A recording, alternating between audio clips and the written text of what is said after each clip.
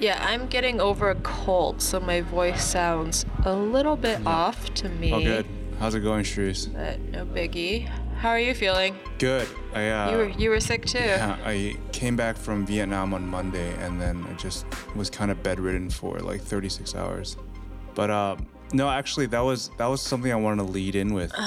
Over the course of the last few weeks, as you've been traveling, what's been the most memorable thing you've eaten?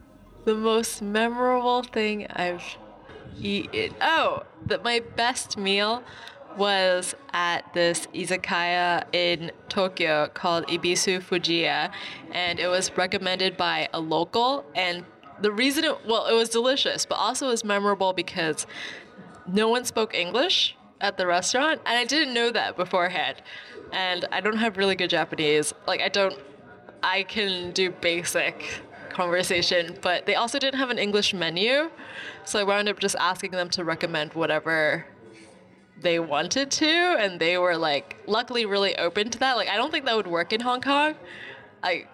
The servers would be like, no, we can't do that for you. But yeah, so they just brought us 8 different dishes. So it wasn't really even really about a particular dish so much as it was about the way you maneuvered the situation. I mean, if the food was bad, I wouldn't be telling you about it.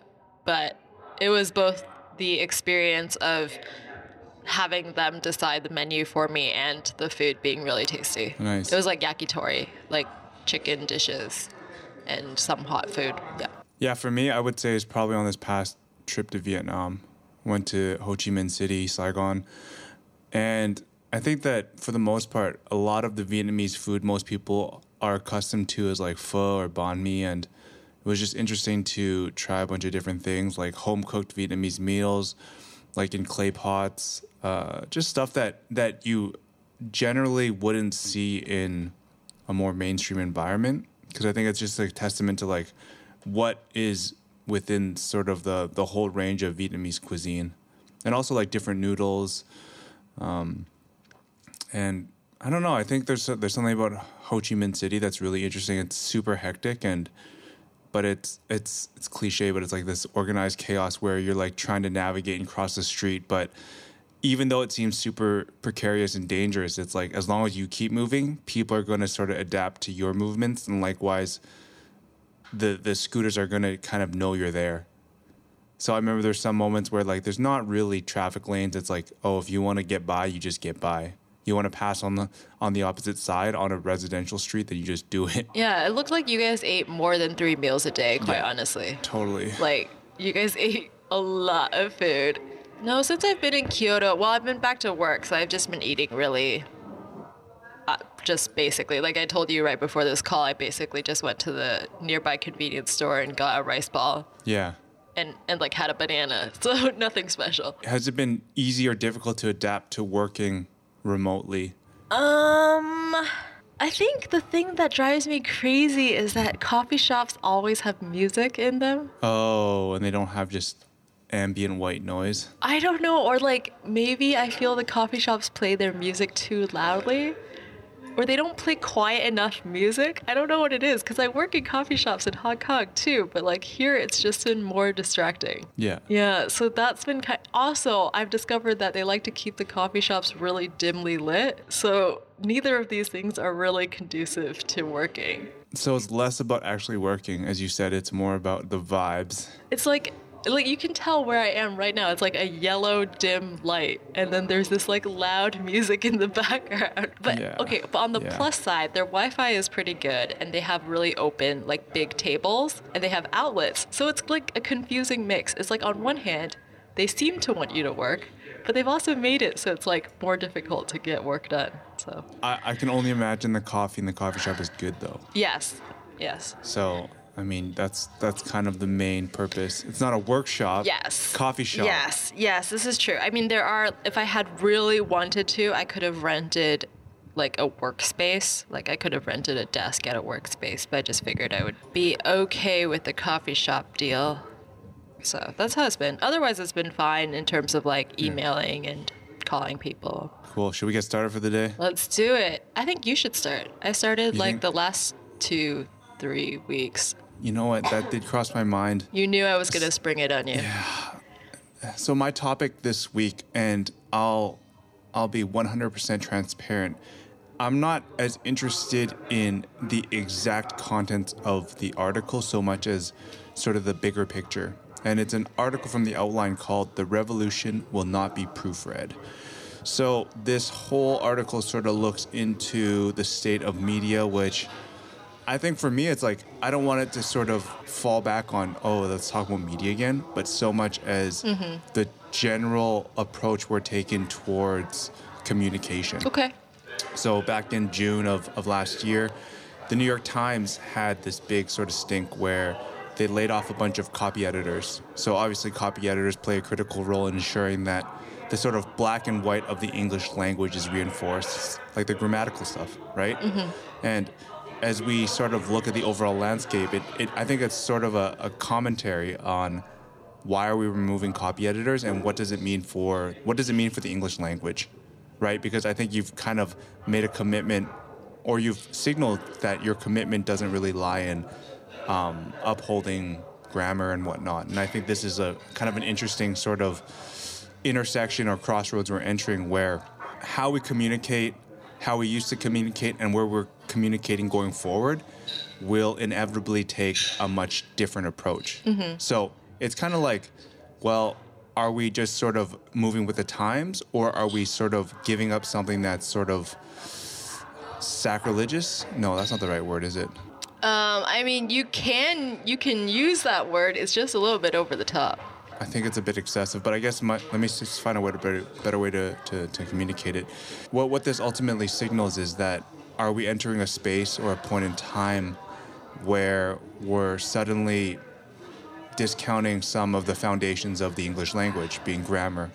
Albeit English grammar is probably overly complex. There's a lot of things that run with it. There's even probably a sense of classism that goes with like proper grammar, which I don't know enough about it to get into it, but I think that what I'm really interested is the normalization of new forms of communication, which is this is sort of presenting itself as. And obviously the New York Times is a kind of a literary / media institution, and what does it mean when they no longer have such a devout stance on something foundational like grammar? So maybe let's start off. I kind of know the answer, but how important is grammar to you, Cherise? You think you know the answer to me? Yes. I think grammar is pretty important. Exactly. But why do you think it's important? Why do I think it's important? Well, part of me thinks it's okay. This is my highbrow answer, is that I think having good grammar can lead to better writing as a whole in terms of the way it communicates. I think when your grammar is limited, it reduces your writing options. Like the way you express yourselves in writing becomes more basic.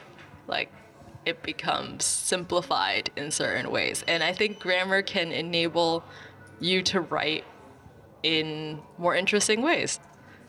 And do you think that the inability to have, so what you just said there, does that prevent certain people without a grasp of grammar to participate within the whole sort of communication landscape? Which I disagree. I think that grammar is important, but I'm starting to kind of loosen my grip. Not because I don't think it's, like I do believe that having frameworks and things that exist are important, but I also wonder, there's kind of a two-part thing to it. If you don't have the capabilities to engage in proper grammar, what does that mean? Like, are you all of a sudden cut out from the whole conversation? Or are you able to just simply modify and roll with it? Like, I think, texting is probably the most modern example of where grammar has gone, and it still allows us to communicate. I don't think that having poor grammar keeps you from writing. Or I wouldn't call it poor grammar. I just think like having more limited grammar doesn't keep you from writing or even writing for certain outlets. But I think it's about, knowing grammar and having a copy editor, like I said, just expands how you can write. You have more options as a writer. And I think like if it's okay to start out as a writer who is coming from an emailing, texting background, but I think it's important to try and stretch yourself to be able to write in different ways. I agree to that. I think also grammar, also the other thing about grammar, so one, more options in terms of the way you write, the way you use language, but also sometimes grammar can actually change the meaning of a sentence.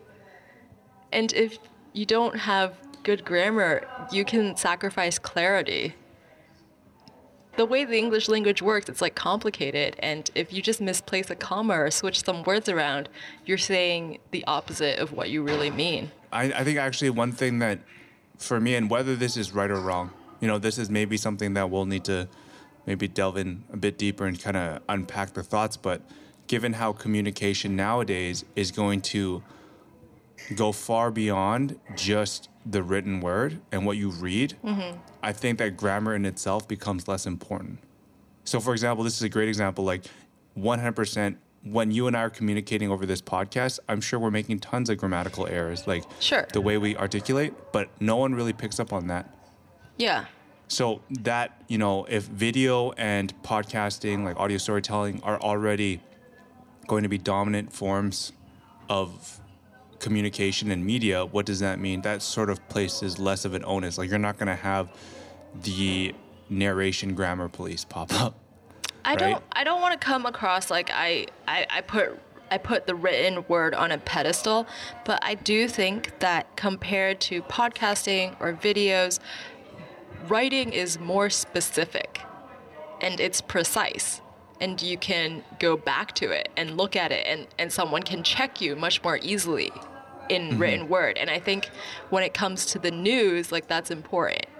Like, when it comes to what we're talking about, like, podcasting makes sense, right? Like, having this conversation as an audio piece makes sense. But when it comes to news about numbers and dates and specific people's names, like, I feel like that should stay written. Like, I wouldn't want to give that up. Now, let me ask you this. If you had the choice of more reporters, more sort of writers and whatnot, or more copy editors, which would you choose? I think I pick more reporters, even after everything I said about grammar. Yeah. So the reason I bring that up is that's kind of where all the budget flow went. Yeah. Well, So they didn't talk about fact checkers. I hope that they didn't lay off their fact checkers. Yeah, fact checking is definitely something I think that people are trying to get some sort of automated response to that. Meaning, like, how do you incorporate AI into the fact checking sort of approach? Because I think that we all agree that's pretty important. And what I've always been a staunch supporter of is take care of the stuff that's black and white and objective, right? And let yourself sort of roam free in things that are more subjective. So if you can find a way to minimize the time spent on the black and white stuff, like the grammar, like the facts, it just frees you up to think more about the subjectivity of it all. Oh, hey, I'm so sorry, but they just started vacuuming.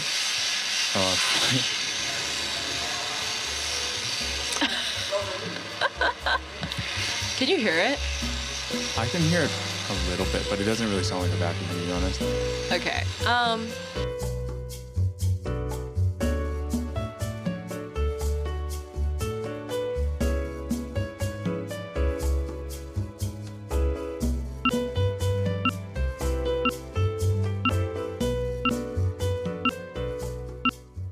Let's end it off with this question.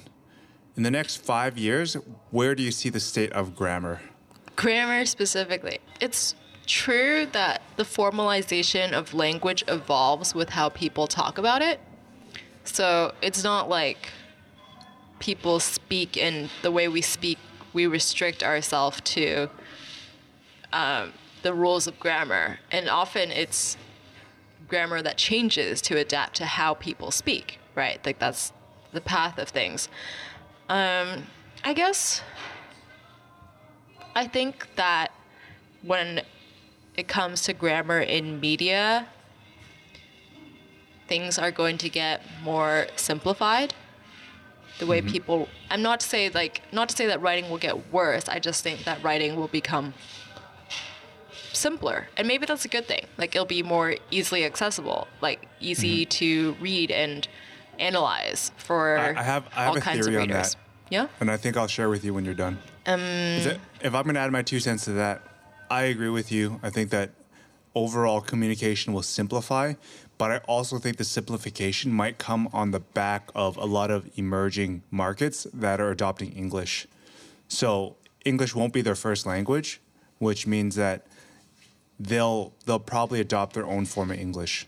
You know, whether it's like, you know, mainland China, whether it's, I don't know, Africa, South America, they're all going to have a particular sort of skill set within English. It just will look different. It'll sound different. Yeah. And I think you've kind of seen, like, maybe Singapore is one of the best examples of the modification of the English language based on a culture and a society. Because you look at the way English has sort of played out, and it's not inherently wrong. It's just unique. And maybe it'll be more interesting to see how things bubble up and how things take shape. Yeah, I think that's a possibility. I didn't even think about English in emerging markets. I was just thinking about English language, currently existing English language journalism. I guess why I bring that up is because I think, my overall question was more like a sort of zoomed out approach on what grammar would look like. And knowing how complex grammar is and the rules that exist, it's going to be very difficult for non-native speakers to kind of perfect it. So along the way, they're probably just going to like adopt their own style that doesn't necessarily detract from the meaning they're trying to communicate. It just might not be fundamentally correct. Well, you know, in terms of the times and in news, grammar is a sacrifice made in exchange for more reporting or a quicker turnaround or a more nimble newsroom, right? But thankfully, we still have print publications. Like we still have books. We still have fiction and nonfiction books. And grammar is not going away there, I don't imagine, anytime soon. So for people who are like me and who love grammar, there will still be hardcore copy editors and people who still go and do that. Sorry, this is such an anecdote, but I remember in middle school getting a C on a grammar test and then being really disappointed in myself. Oh, really? Yeah. Okay, let's move on. So my subject this week is a essay that was written by Ming Tian. He is a commercial photographer based in KL, in Kuala Lumpur, and he also acts as the chief of strategy at Hasselblad. He runs this pretty popular photography site, blog.mingtian.com, and this essay is called Creative Integrity, or the Struggling Artist Myth Explained. And in essence, he talks about how over the past 6 years, his commercial work has been rewarding, but because of the kinds of jobs he takes, it's gone from being mostly his creative vision to mostly being other people's creative vision. I think that's what it boils down to. Like, he used to make work that was 100% his ideas, his original concept, and now he mainly does work that executes other people's creative visions. And he says, like, you know, that it's rewarding in its own way, like to create work for clients that is successful and you can be creative within parameters, but he has discovered that doing that kind of work has taken a toll on him where he feels like he's no longer as capable of being imaginative. Yeah. That doing that commercial work has drawn on his own ability to be creative independently. Do you think that everything he communicates and the tone of his sort of essay, what is the actual merit behind it? Is he just being whiny? Does he actually have some sort of validity? Or is it more like a commentary? One thing that I definitely got, like, I took away from it, and this is his personal site, right? Like, so it's not like he wrote an op-ed for the New York Times and he's claiming to have bigger thoughts. Like, it's quite personal. Like, it's about his own life decisions, right? So I'm not trying to, like, because what I'm about to say is as a little critical, because I think we have to acknowledge that there is privilege in being able to turn something that's a passion into a job in the first place, that you're able to take something that is a creative expression of your own and then earn money from that. Like, that's not everyone is able to do that, and I count myself really fortunate to have been able to do that. And then also 6 years later being able to turn around and being like, actually, I want to keep it a hobby and I'm going to do other work for money instead. Like, that's a kind of privilege too. Like, you were able to find. Yeah, like, I guess that's, you kind of alluded to what I wanted to say is like the privilege element. How do you remove that from the overall sort of context of the piece? Is it valid? Like, that's what I'm trying to understand. Like, sometimes people bring these to the forefront, and at the end of the day, it's a privilege to be able to have this sort of difficulty in your life, if it can even be seen as I mean, a I think that's what I said when I said, like, you know, he published this on his blog, and it's really about, like, his personal life choices. So it's not really a platform where he had to be, like, you know, really explain his own privilege, because, like I said, like, this is his own personal thing. Nobody really has to read his own site, right? Like I said, it's not a commissioned op-ed. Yeah, I just want to be cognizant of it, and I bet he is too, like, if he gave himself the space to write about it. And at the same time, I do think there is merit in his essay as it is, because I agree that when you are a creative person and you do a lot of commercial work, it can drain on you start to think only about briefs. You start to think only within those parameters of executing for someone else. But do you think that this just comes down to maybe a lack of personal work? Like, not exploring personal projects enough? And maybe that is in many ways sort of a balancing act, where we all recognize you only have 24 hours in the day, but if you elect to spend 16 hours of that day working on client projects and not specifically saying no to allow yourself personal time to let your mind roam free, maybe that's a bigger issue at hand. And maybe it comes down to a lot of things. It's like being okay with making less money, charging more. You know, I just, for me personally, I look at these and I think that I'm incredibly sensitive when people in a position of privilege are like kind of bringing this to the forefront. And I'm sure I've said some dumb shit too, where I'm like, oh, you know what? Complain about something where in reality you are so lucky to be in that position, and maybe it's just a blind spot, but I don't know. I'm the one that actually found this, and I found it interesting because I think a lot of successful creatives might go through it, and especially photographers that are in high demand. Like, you're always shooting, right? But it's really, no one's really forcing you to do it. But how can you be cognizant? And this guy's Ming is a very intelligent guy. If you look at the way he writes his dissertations on photography, like, he's a high-level thinker, and I just wonder if maybe it's just a particular, I don't know, it's like, is it a blind spot? Is it maybe recognizing that sometimes you need to kind of balance. I mean, for me, when I was reading this essay, it didn't sound like complaining to me. Like, I didn't read it and think it was whiny. I actually thought, like, he's just trying to explain how he... I think whiny is a strong word on my end. He was just trying to explain how he reached this life decision where he's going to be spending more time with Hasselblad and DJI as a full-time job and using that to pay the bills instead of, like, commercial photography. And he was explaining how he reached that decision. And yes, like, having just the fact that he has opportunities is privilege, right? And same for us. Like,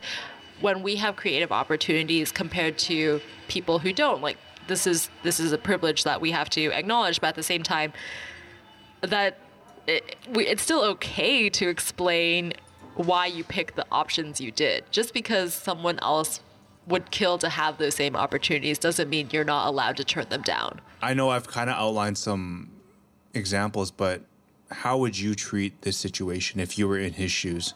I don't know. At this point in my life, I don't really have a fallback.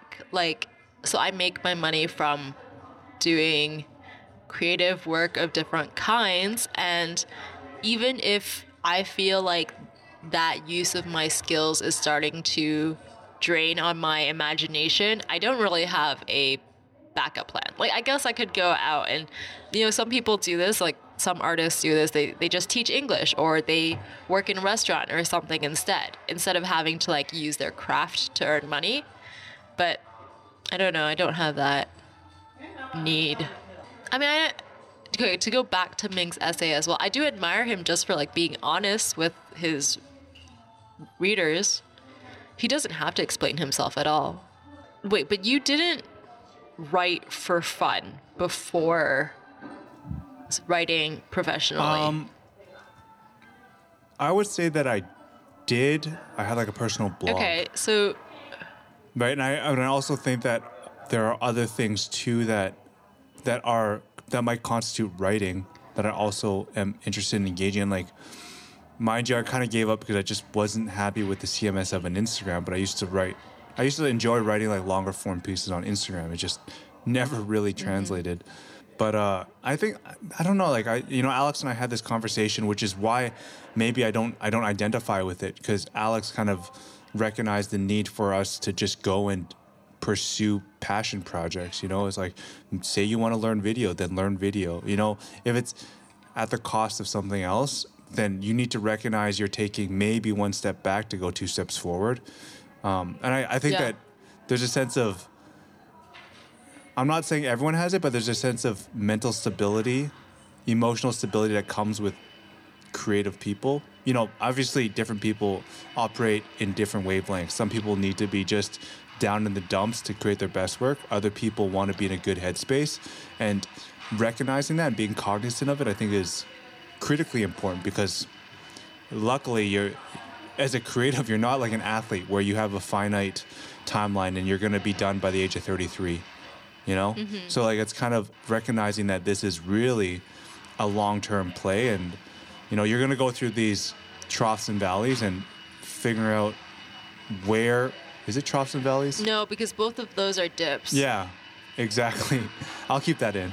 But you're going to go through these mountains and these valleys and whatnot, and I think that's the one thing that you need to recognize.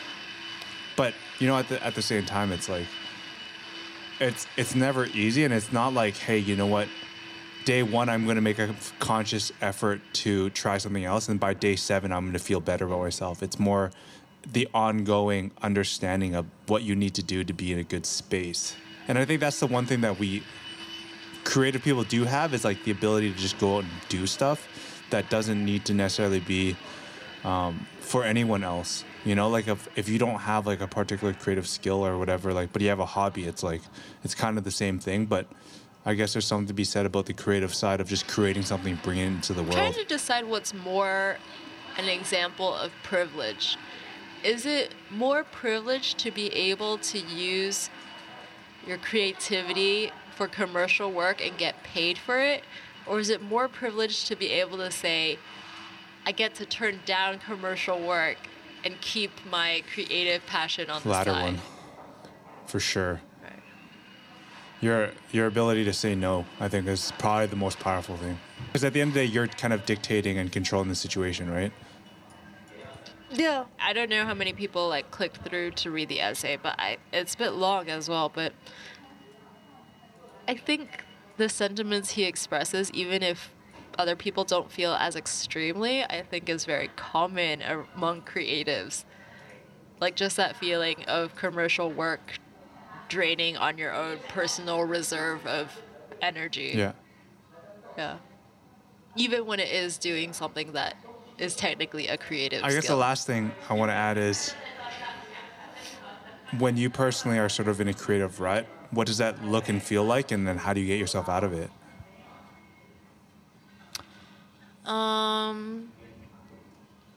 I don't do half as many personal projects as I wish I did. But why is that? I think just time management. Like, I do a lot of work, and that takes up most of my time. And then I'm not one of those people who's so able to work like all around the clock that when I'm not doing my client work or work that's paid, that I then feel motivated to do my personal work. Yeah, but I don't really feel like, I've not recently felt like I was in a creative rut. And I think part of it is the fact that I have well-defined projects. So even when I feel stuck somehow, I just do a project that has like really clear definitions and parameters, and that makes me feel like for me personally, that makes me feel productive and then able to like keep on making If I was things. to chime in, I think the one thing that just keeps me motivated is learning new things. Yeah, whether it's creative or not, is just like putting your mind to the test and like kind of gritting through something that you have maybe no place in or you don't really understand, and knowing this is not for anyone but myself. And like, mind you, sharing results is always a good thing, but if you don't do it, then that's also fine. Yeah, I think that's a good place to end things. If you are interested in hearing more about Macon and our membership opportunities, which include exclusive content, a members-only Slack channel, and weekly briefings, head over to macon.com, where you can also listen to more of our stories focused on the sights and sounds of creative culture. You can also subscribe to us through your favorite podcast app and platforms. And if you really like this podcast, do us a huge favor by reviewing us on iTunes or sharing this with a friend. I'm Eugene. I'm Charisse. And this is Making It Up.